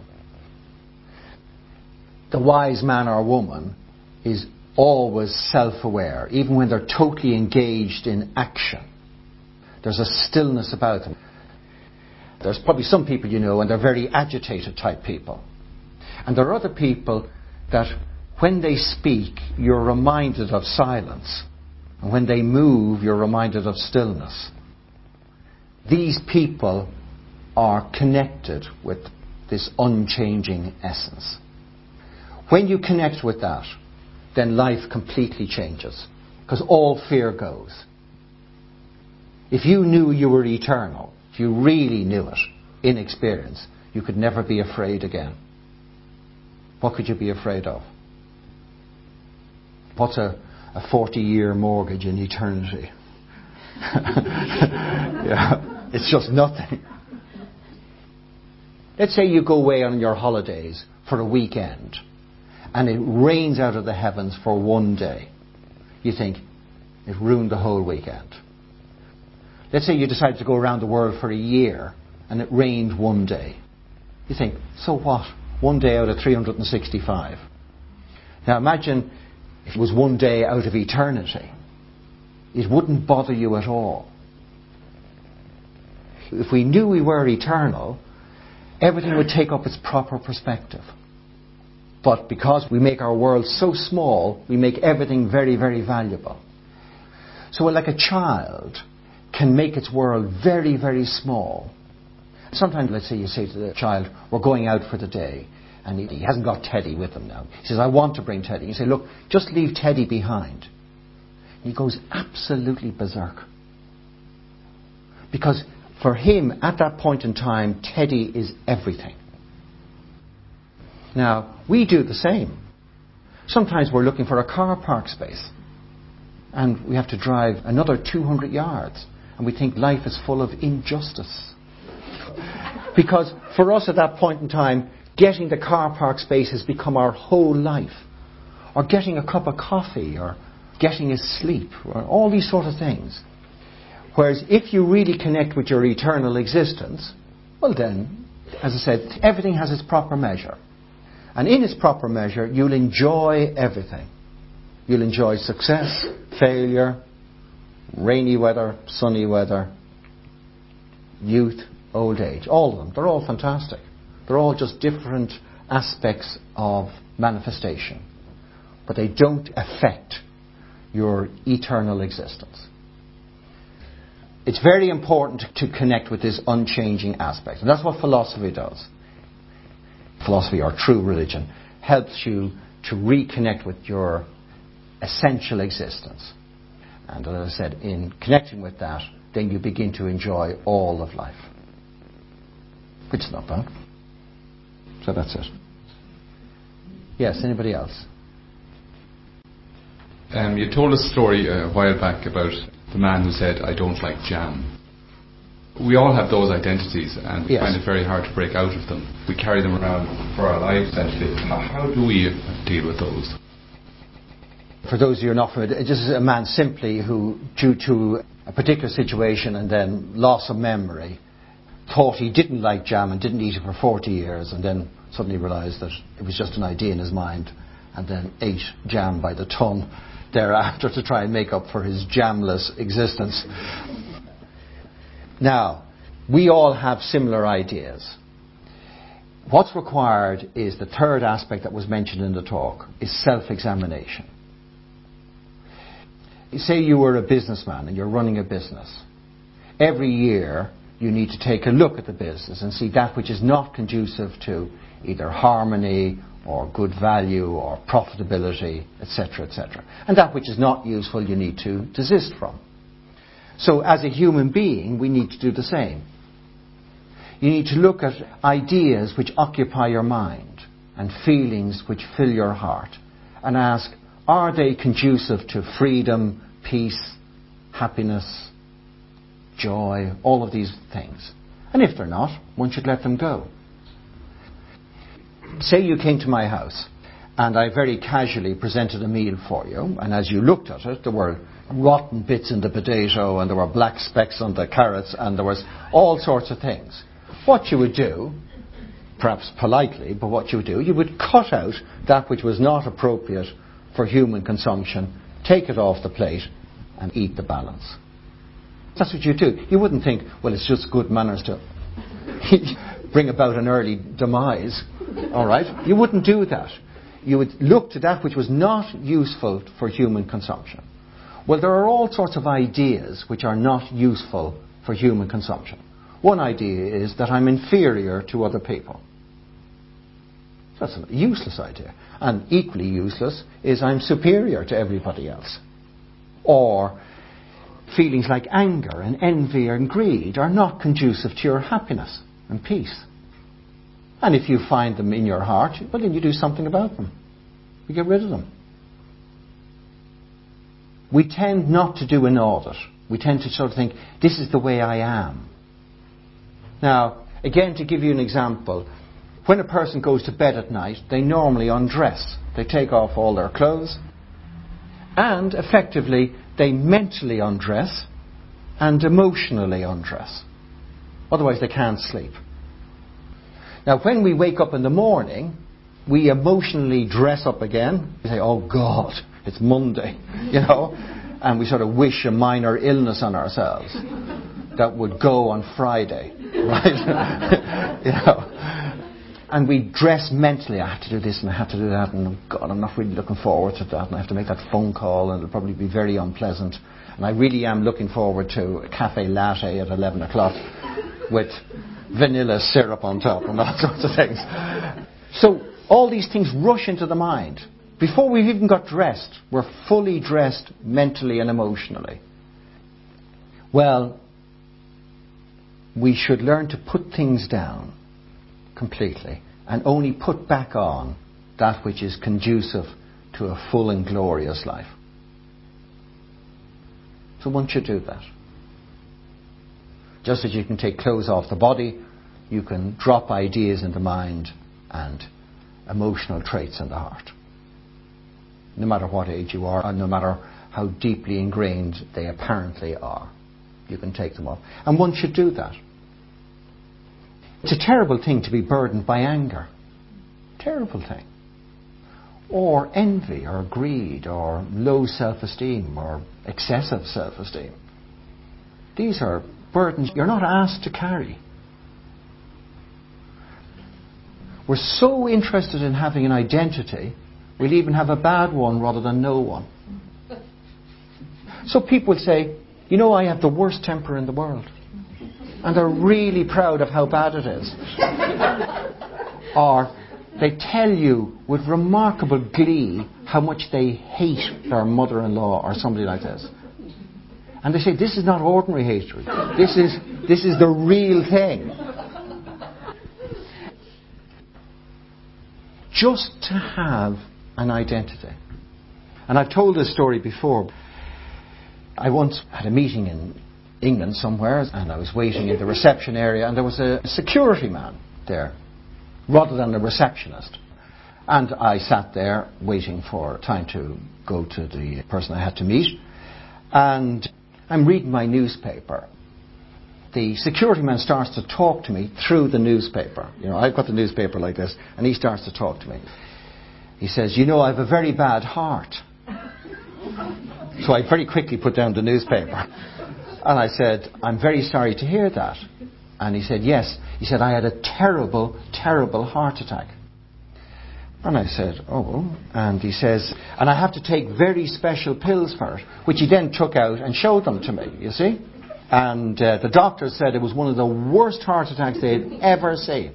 Now, he was so happy telling me about this appalling heart attack and how he now lived on the cliff edge of life and death, right? You know? But you could see that actually if you took away his bad heart, he'd die on the spot.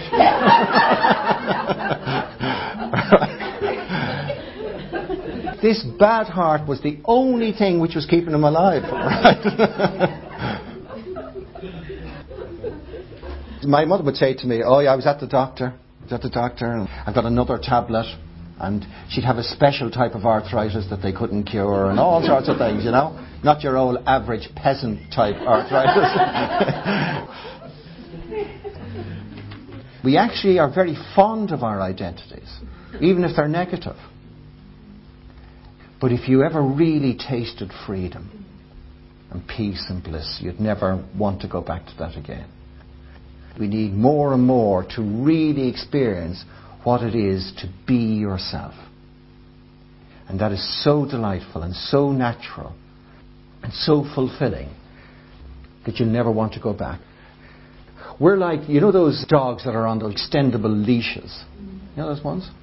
And the dog is so thick, he thinks he's free.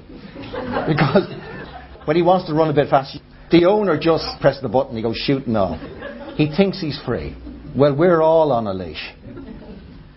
And sometimes we run up against it and we choke. And we're so disappointed. We thought we could achieve A or B, but life conspires to deprive us of that opportunity. Well, we need to know we're always on a leash. We're not free at all. We're in a sort of an open prison. And we really need to go free. And the world needs real examples of this. People who are simply free, so that others will be encouraged. If you were to compare yourself now to when you were a child, do you have less faith? I don't mean faith in God necessarily. Faith in humanity, or faith in people, or faith in your parents, or faith in teachers. Do you have less faith now? Are you less devoted now than you used to be? Do you have less energy? Are you less interested in everything now than you used to be? Are you less bright? Are you less enthusiastic? Have your pleasures become more expensive? Remember the time you used to love just dancing in puddles? Fantastic, particularly with new shoes. Right? Just to dance in puddles. Or to climb a tree. Or to look at a leaf. Or you know when you were a little girl and you wanted to brush your mother's hair. And that was sheer heaven, to be allowed just simply to brush your mother's hair. So have all these things gone? And what have they been replaced with? Mortgages, dating agencies,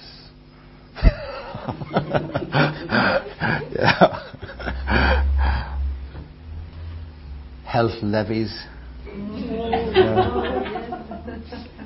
What happened to all that joy and simplicity and openness? It doesn't have to be like that. There's no reason that there should be less love in your life now than when you were a child, or less brightness, or less energy. The idea is to die young when your body's very old. So again, like the previous question, the thing is to really take a look at one's life and to look at that which is not useful. Once you see it, and you see that it's useless, you dump it. But you must see it first. Otherwise you carry it. So most of us are carrying this self-imposed idea about ourselves. And we are ultimately the creator of it. Somebody says something nasty to you, and out of the whole range of emotions, you have picked the one of becoming insulted. Whereas you could simply pick the one of compassion for somebody who feels obligated to be insulting to others. So you could pick compassion, but we take insult. And so that's the reason why we have to wake up again. That's the reason why we need higher levels of consciousness. If you're in a dream and you go to a supermarket, and let's say the fruit is not pre-packed, it's possible to put rotten tomatoes into your bag. But if you're wide awake, you'll only select the best fruit to go into your bag. If you enjoy a higher level of consciousness, you would only pick the best. And that's fantastic. And then you'll be your best. So. I just wonder that if this is what our natural state should be, why is it so unnatural to us? Or why do we, for example, take the wrong meaning? Why are we all going around half asleep? Yes. Our natural state is to be like that. Because we're all making the same mistake. If everybody makes the same mistake, they end up with the same outcome. And the fundamental mistake that we make is that we think we are our body, mind, hearts. So that's the mistake. A little child doesn't think it's its body. Do you ever see a child playing with its toes? It doesn't realize that the toes are connected. It's just playing with something at the other end of the cot.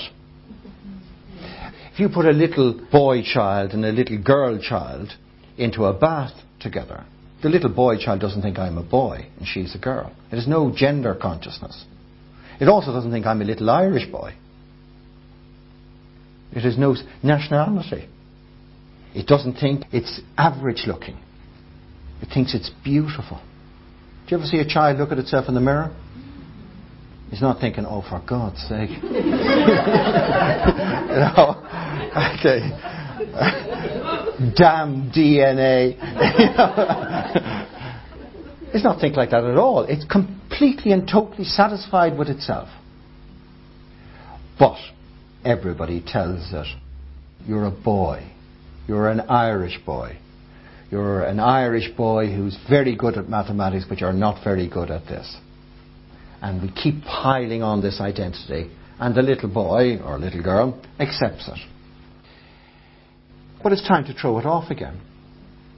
Jesus never said that you were a little Irish girl. Never said that. What Jesus said was that you were perfect, as your Father in heaven was perfect. The Bible says you're made in the image of God. So how small is that? How small is it to be a replica of God? Do you think God wakes up on a Monday morning and says, oh God, another week in this creation? So why not really have a go to discover the truth about yourself? I found many years ago that my mind would always be considering how my life could be better. So I would think, if I had more money, that would be really nice. Or if I had a new car, or if the garden was bigger, or sometimes if it was smaller. Or perhaps if my wife really liked gardening, and then I wouldn't care how big it was. Or all sorts of things. And the mind would be drinking cups of coffee, would be thinking, if I had a longer holidays this year, that would be so nice. Always imagining a better life than the one you have right now. So I noticed this. I did this for about 6 months. I used to sit down, I say, right, how do I know my life would be happier if I had more money?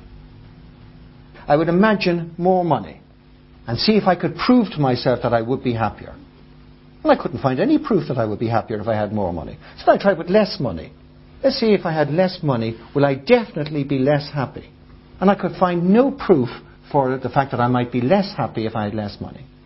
And then I tried to prove, well, if I had no wife, would I be more happy, less happy? And I could find no proof.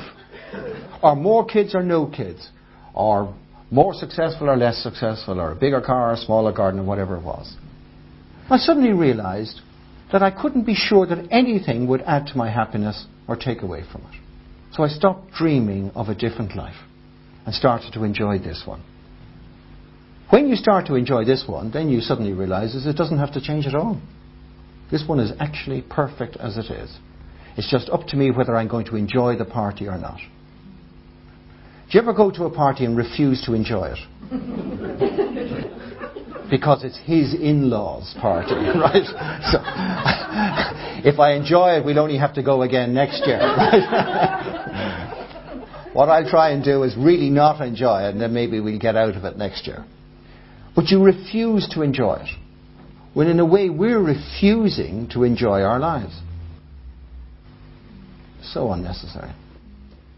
The way the sages say it is that each one of our lives is perfect. Absolutely perfect. So your life is perfect. It's perfect for you. Now, if this lady had your life, it wouldn't be perfect for her, and hers would not be perfect for you. But your life is perfect for you. It is specially designed so that you can discover the truth about yourself. You only have to live it. If you had a different life, you would not be able to discover the truth about yourself. So all those terrible things that may have happened to you and all the good things that have happened to you, they are absolutely necessary for your liberation. Without them, you're never going to discover the truth about yourself. So the whole idea is to meet your life with completely open arms. You embrace your life, the good and the bad. Meet it, learn from it, and move on. And never wish for a different life. So, yes. Just about life, like, do you think it's predetermined? Do you think no matter what choice we make, what decisions or ambitions we have, do you think there's always something that forces us some way, no matter what we do? Well, what the Shankaracharya has said is that if you live in a dream, then it is completely predetermined. It's completely mechanical. But if you're conscious, if you're wide awake, then it's not predetermined. There may be certain factors which are predetermined. So it may be predetermined that you will get cancer or that you will die at a particular age. Even if you go to the gym and eat all healthy foods, the heart attack comes. So there may be certain factors in your life which are predetermined. But the one thing that is not predetermined is how you respond to the events. And you see, it's very interesting. We're all looking for events in our lives. So people, when they're younger, they look to marry. And they think to marry would be an advantage. But it's not necessarily an advantage. The only question is, how are you going to respond to being married, or how are you going to respond to being single? And that you have absolute freedom over. Even if events are predetermined, the response to them is not. That is your absolute freedom. And that's the only thing that matters. We're all the time trying to control life. We don't want people we love to die young. We want our investments to go up rather than down. All sorts of things. We're trying to control everything. Now, you're not in control. That's the most obvious thing in the world, is we're not in control. So don't try to control the creation, but do control your responses to it. And once you respond to your best, then you will find that you enjoy all of life, whether the investments go up or down. When your investments go down, it teaches you not to place your security in that which can go down. It's teaching you to place your security somewhere else. So be very grateful when your investments do go down. Otherwise you could live a life in delusion. So when somebody dies on you, and you think it's terrible, your heart aches, it's teaching you to find a way to love that bears no ill fruit. That's what it's teaching you. It's telling you, this is not the way to love. There is another way to love, where you can bury the dead without any loss. So life is always teaching, saying to you, this is how to become free. And it's all determined by the response. As regards the events of life, you simply give yourself to the moment and let the creation unfold. You give your absolute best and let the universe do the rest. However, as regards the response to whatever the outcome is, that is absolutely under your control. And what you need to do is master your responses, so that your responses are always full of love and reason. And then you will benefit from those responses, and so will everybody else. I'll make this the last question from this lady. We have to make decisions every day about things, yes, which will come from our values. Those values must be in some way bound up with the identities we take on. Just thinking, say, of the holiday brochure example again. If you take off all of your hats and all of your identities, how do you ever make decisions then? Because if you're the mother who says my family comes first, you're going to make decisions that will go in favour of your family life, or the rugby match you're going to go to because you're wearing the rugby hat. Decisions, what are they based on? All right. Well, the Shankaracharya once said that the will of the Absolute, or the will of God, is bliss for all, freedom for all, knowledge for all, and prosperity for all. So that's how you should make your decisions. Make your decisions so that everybody is blissful. Everybody gains understanding. Everybody enjoys freedom. And everybody prospers. If you simply make yourself the all, then every decision will be based on what happiness I get from it. Others might suffer, but I get happiness.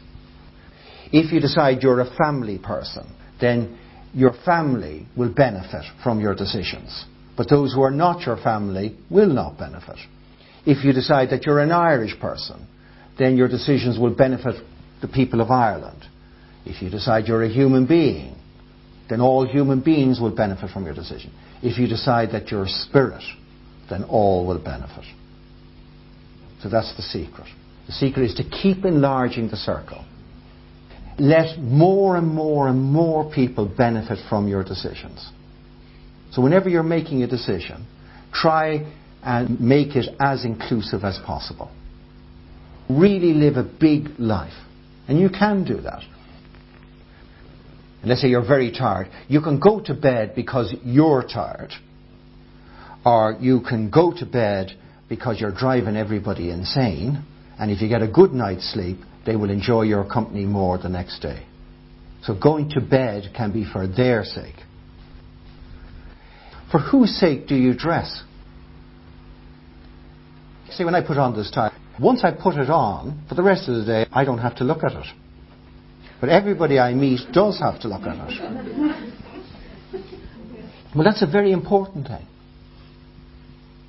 When you hold a little baby in your arms, they remind you of how valuable life is and how special the human being is. And you're filled with awe and wonder and joy and hope for the future and all these things just by holding a little baby. Well, when you walk down the street, what do people think? Are they filled with awe and wonder and hope for the future and joy and these sort of things? Or do they wonder, where did she get her hair cut? Yeah. Do you know somebody who carries himself very, very well, and you're reminded of the dignity of the human being? Or Mandela, by his life, reminds you of the capacity of man to forgive, to embrace the so-called enemy. Well, this is a fantastic way to live, where you remind people of the very best of the human being. And it's possible to live like that. You don't have to be on the world stage, you don't have to be president of South Africa. It's how you relate to the person who is giving you that cafe latte, or who gives you the newspaper and the news agency, or the bus conductor. How are you treating them? Are you meeting them as a bus conductor, or something made in the image of God? I guarantee you, if you meet a bus conductor as something made in the image of God, he really will look after you. And he'll drop you right at the bus stop, right? Okay, we better leave it at that. Thank you very much.